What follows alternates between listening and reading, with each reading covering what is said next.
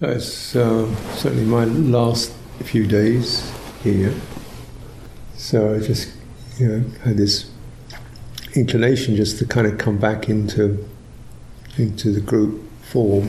Don't have anything particularly. It's just kind of like I work on homing instincts, like a bird, and I just home in on, you can't just leave. You have to come back into the group, to check in and be present, even though we've had a good amount of interactions here and there and qigong and so forth. So it's a sense of acknowledging having spent time together, even if there's necessarily been a lot of conversation or dialogue or, physically moving around, but still we have spent time together. We've been in each other's presence. We've been aware. There's something that happens just when people come out of just being, in their own thing into being something that's a group quality to it. And it happens on what I call the homing instinct level. We say the intelligence that animals have, which we all have, and we have another lot of intelligences above that. But that fundamental, I call it the embodied intelligence, is it's a saviour because it always tells the truth. And your thinking mind can come up with all kinds of terrible, crippling fantasies and delusions and fears and phobias and compulsions. So we're using this embodied quality, which is slightly not necessarily verbal, it's a feeling sense, because it's always, it's limited, it tells you where you are, and it tells you when you're getting stressful, it tells you when your mind is taking over and going, taking you into difficult places. Because the body intelligence is always here, present. It's unless there's something really directly physical happening, it's naturally quite warm, open, and relaxed. So you see the deer, the natural state, they're just moving around. They're not, if they saw a wolf, they get excited, but most of the time they're just nuzzling around. They're quite comfortable and okay. Look at those deer and think, geez, they're in a better state than I am. They don't have issues with each other.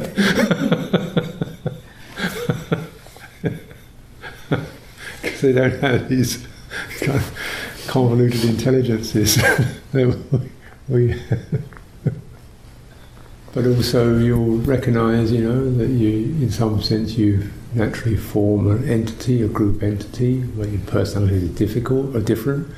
You can have personal difficulties, but you form an entity, and then you also recognise, you must remember that this is all quite contingent.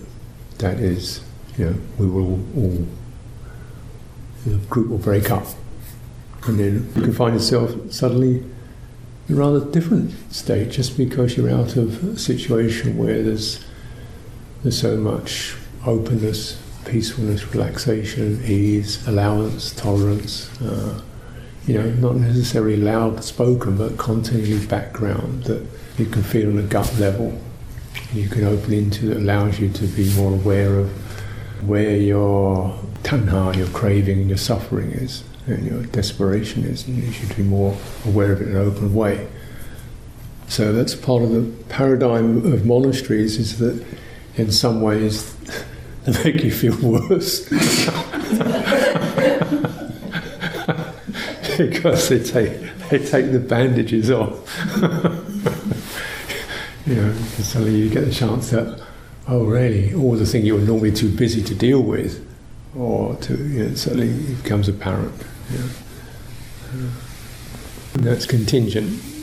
So we do recognise with great gratitude, what has been everybody's contributed to just establishing, building, working in group process. So just to acknowledge that, and also, we've had a Ajahn Chunda kind of acting as the mooring post or the pilot or whatever you like to call it, but which is an incredible offering, really. You know, just by and large, you know, amongst my golden quiet time retreat. So it was his offering to do that and to sort of learn from it also. It's not, I don't think it's been always easy or comfortable. You get a lot of uncertainties and doubts and issues coming up by being a focal point. So it's quite an incredible offering, really. 3 months. So naturally, all the other, well, certainly myself and Ajahn Buddhadhammo, you know, really trying to offer some support and friendship for him and for all of you to sort of to make the situation as suitable as possible. You know, what you find in monasteries, which you may not immediately get so much on in a retreat, is you know, there's meditation techniques and all. Yeah. But mostly it's just about what the situation itself does. Situational practice. And within that you can pick up particular skillful means, you know, of meditation, of, you know, dialogue or whatever that help to point in that, but basically the whole situation itself is already a practice, because you've got the boundary of the precepts, you've got the qualities of generosity and renunciation there, they're given, they're in the field, and so something in you can recognise that and starts to unfold just because of that. And this is great because even when you leave, you should begin to have used this time so you get to the essence of what's important to bear with, and it's so obvious in a way, Four Noble Truths, you know. And when you translate that into your daily life, where do I get stressed? Where do I, you know, what's the kind of suffering that is really my program doing it? Not because sickness comes to me, not because an accident happens to me, just the suffering that my mind creates. This is a practice. How does it do that? You know, and it has an origin. You know, it does that. It has an origin. It doesn't need to, but it does. So there's a choice that's made, or that we don't even see as a choice. It's compulsion, the compulsion to suffer, which would seem totally counterintuitive, but that's it, you know. And the compulsion to suffer is because of particular, what I call programs, or latent tendencies, or fixed patterns that we've adopted that are erroneous, and they're centered around, essentially they become a sense of I am. The historical personality is often the casing around these suffering programs. Yeah, and that's the one. So, you know, in a way, the beauty of it is that particular seed, the I am, as it manifests, as you not as a concept, as you actually experience it. That's what you carry with you, and that's your practice. Yeah. Because in that are the programs of the origin of suffering is just in that. And the I am will generally manifest as I am becomes a kind of object. So I am is what do people think of me?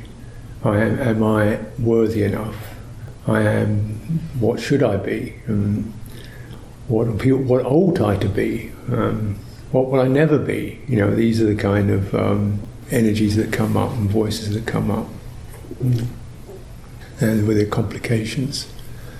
So in that is the doubt, the restlessness, the craving for security, the craving to be okay with other people, and perhaps even the glum sense of, well, I'll never be okay with anybody, so just get on with it. You know, we call the defeat programs, where part of the error of it all is to have this sabotage defeat program, which says, well, I'm just like this, that's the way it is. You know, you give up on yourself. Yeah. and that seals it all up. So very important to break that habit. And what monasteries can do is give you some sense if you can step out at least of some of the social program of what you think you're supposed to be, worthy, useful, deserving, popular, whatever, and say, no, you don't. You don't have to be happy, intelligent, you don't have to be intelligent, you just, so just giving some room to experience some of the origins of suffering, craving, the power of it. Comparisons with what I imagine I should be. These are all elements of suffering. What I think other people want me to be, another fantasy. And so you look into some of these, and these are often uncomfortable. Often they catch you, and you're speeding along. But you begin to, if you get this simple sense of embodied intelligence, then you can recognize as soon as you get into a sense of momentum that something is thrusting you along. That thrusting along is craving. It may not seem like it, but that thrusting or that propulsion that's what craving is. Craving is not a choice. It's not like I fancy something. Craving is it's like the plummeting because something is panicking, desperate, hungry, and it blurs. So as soon as you get into those momentum experiences, then you should recognize, oh, wait a minute, where did that come from? Track it. What's happening? What's really happening? Craving to become something, craving to get things finished, craving to arrive at a final solution, things like this. And it always sets up these goals that seem so real, and they're just all mirages. So craving, clearly, the Buddha says only Buddhas who really see or who reveal the Four Noble Truths. So, though it's, in a way, it's an exceptionally simple map, the four things, and I'm only really talking about the first thing, it's, the vast majority of people don't even see it, because you're in it. That is, you become your craving. You make a lifestyle out of it. And it sounds like it's not a choice. It's not. Craving may be the wrong word for it. It's called, really, the word is thirst. There's this pathological urge to it. And so the embodied sense, you begin to sense things are suddenly getting very fast. Or locked. Locked is clinging. You feel yourself locking into something. This is called clinging. The images are of like a locked sense. That's clinging. Doesn't feel like clinging. You don't think you're clinging to anything necessarily, but the language is confusing because it often means being clung to. Something is clinging to you. Something is holding you. Something is gripping you. So you don't feel you're deliberately holding on to anything. You may feel just like, I'm trapped. I'm trapped by forces outside me. No. It seems like that. But the trap is not a force outside, it's a force within you that projects responsibilities, duties, obligations that other people are doing to me, or something like that, dilemmas. But they're your dilemmas. Clinging, locked state. And both of these will, what you find in the embodied sense is there's always some degree of safety and space. The embodied sense always feels safe. Here I am. There's no payment for that. There's no, I have to do something to be here. You are here. It is here. There's no obligation. You don't have to fill in a form or come up with something in order to be here. You are here. That's the embodied sense. There's no transaction needed. There's no I have to be good enough to be here. Yeah. There's no entrance fee. There's no visa. It's absolutely free and given. That's our, so you could say that's our refuge, and I reckon that perhaps again, sadly, most people don't experience that. But this is your training you must find this, because you may not feel it all the time. If you've begun to sense where that is and how that is, then you've got something that you know when you get into, what unsafe feels like. You know what it feels like, and you've got to keep protecting yourself against, make sure that you're good enough so that you won't be criticised. That's what we call lack of safety. It doesn't mean, physical violence. It means I've got to put up something to shield myself. Don't let anybody see me as I am. Experience. That means you're not safe, right? Safe is like this. Well, this is something perhaps you might find yourself being able to touch into when you're just kind of when you're on your own. When you do feel you can let it be how it is. So losing that is the thing you want to notice. So the big loss of that comes through essentially because we adopt the sensory world as if this is what we're in.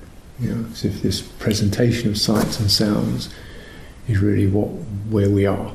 And so once you do that, no, you're not safe.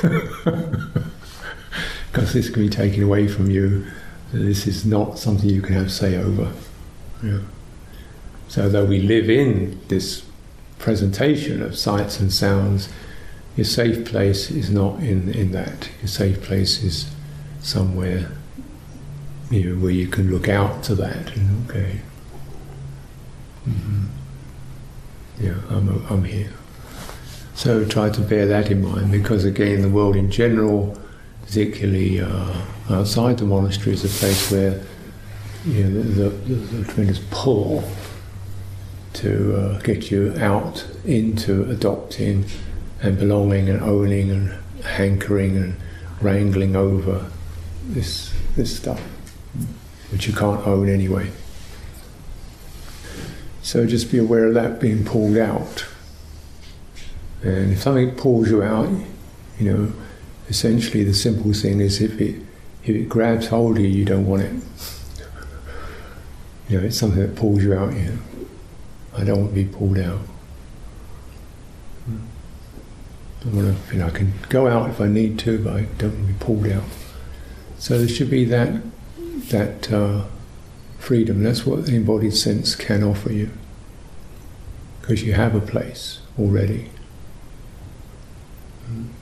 The other sense that you can experience, hopefully, is, it's very similar. It's a sense of space. Safety, ground, space are all perhaps different ways of talking about the same thing.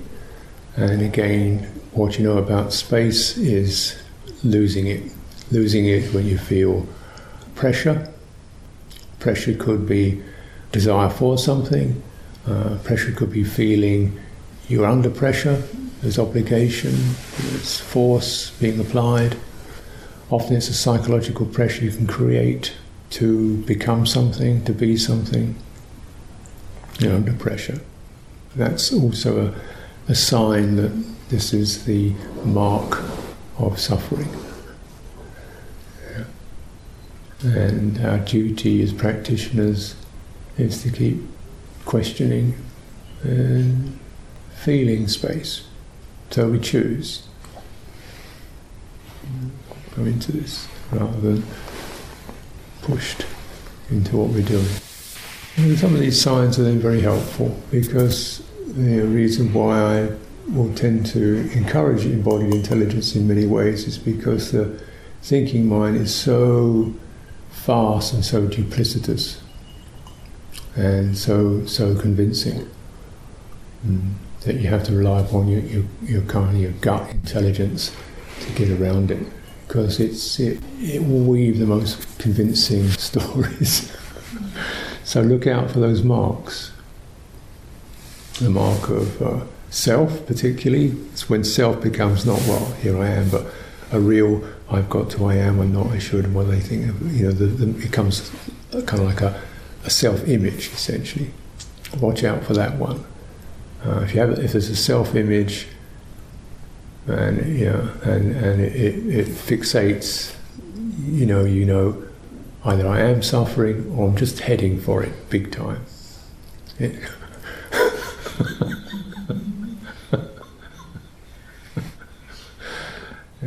So watch out for that one. Watch out for the sense of momentum when you feel yourself being kind of almost like propelled, pushed along, rushed along.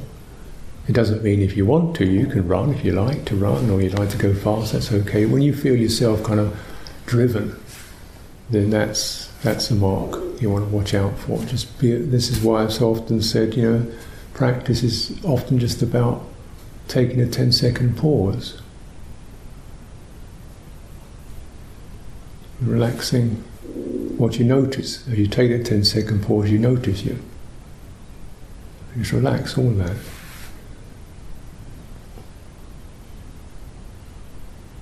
With nothing else, no critique, just learn to do that.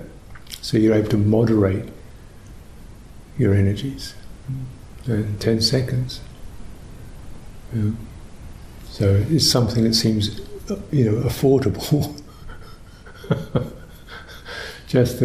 Because the momentum is perilous. And for lack of taking 10 seconds, people lose their lives, literally. It's because they didn't take a 10-second break. That's where the accident occurred. That's where the violence occurred. That's where they lost their temper. So it's not just some kind of subtle meditation practice. We lose lives and we kill for lack of 10 seconds. So it's an important thing to factor in. If you've got your phone, your iPhone, so just set it, an alarm. Just kind of put 3 random alarms on it, so that thing goes off. You've got it tells you, that much. Check momentum. Check the sense of loss of space. Loss of safety, presence of safety and space, and the ability to use your practice, your meditation practice, however you want to call it, to just, check in with that. Space should be something you feel as if there's room around you, and you feel safe means you have got the shielding around your chest or around your form, that skin edge. And then you've got something you can use as reference points as situations change. So that's about what I want to offer this morning. Thank you.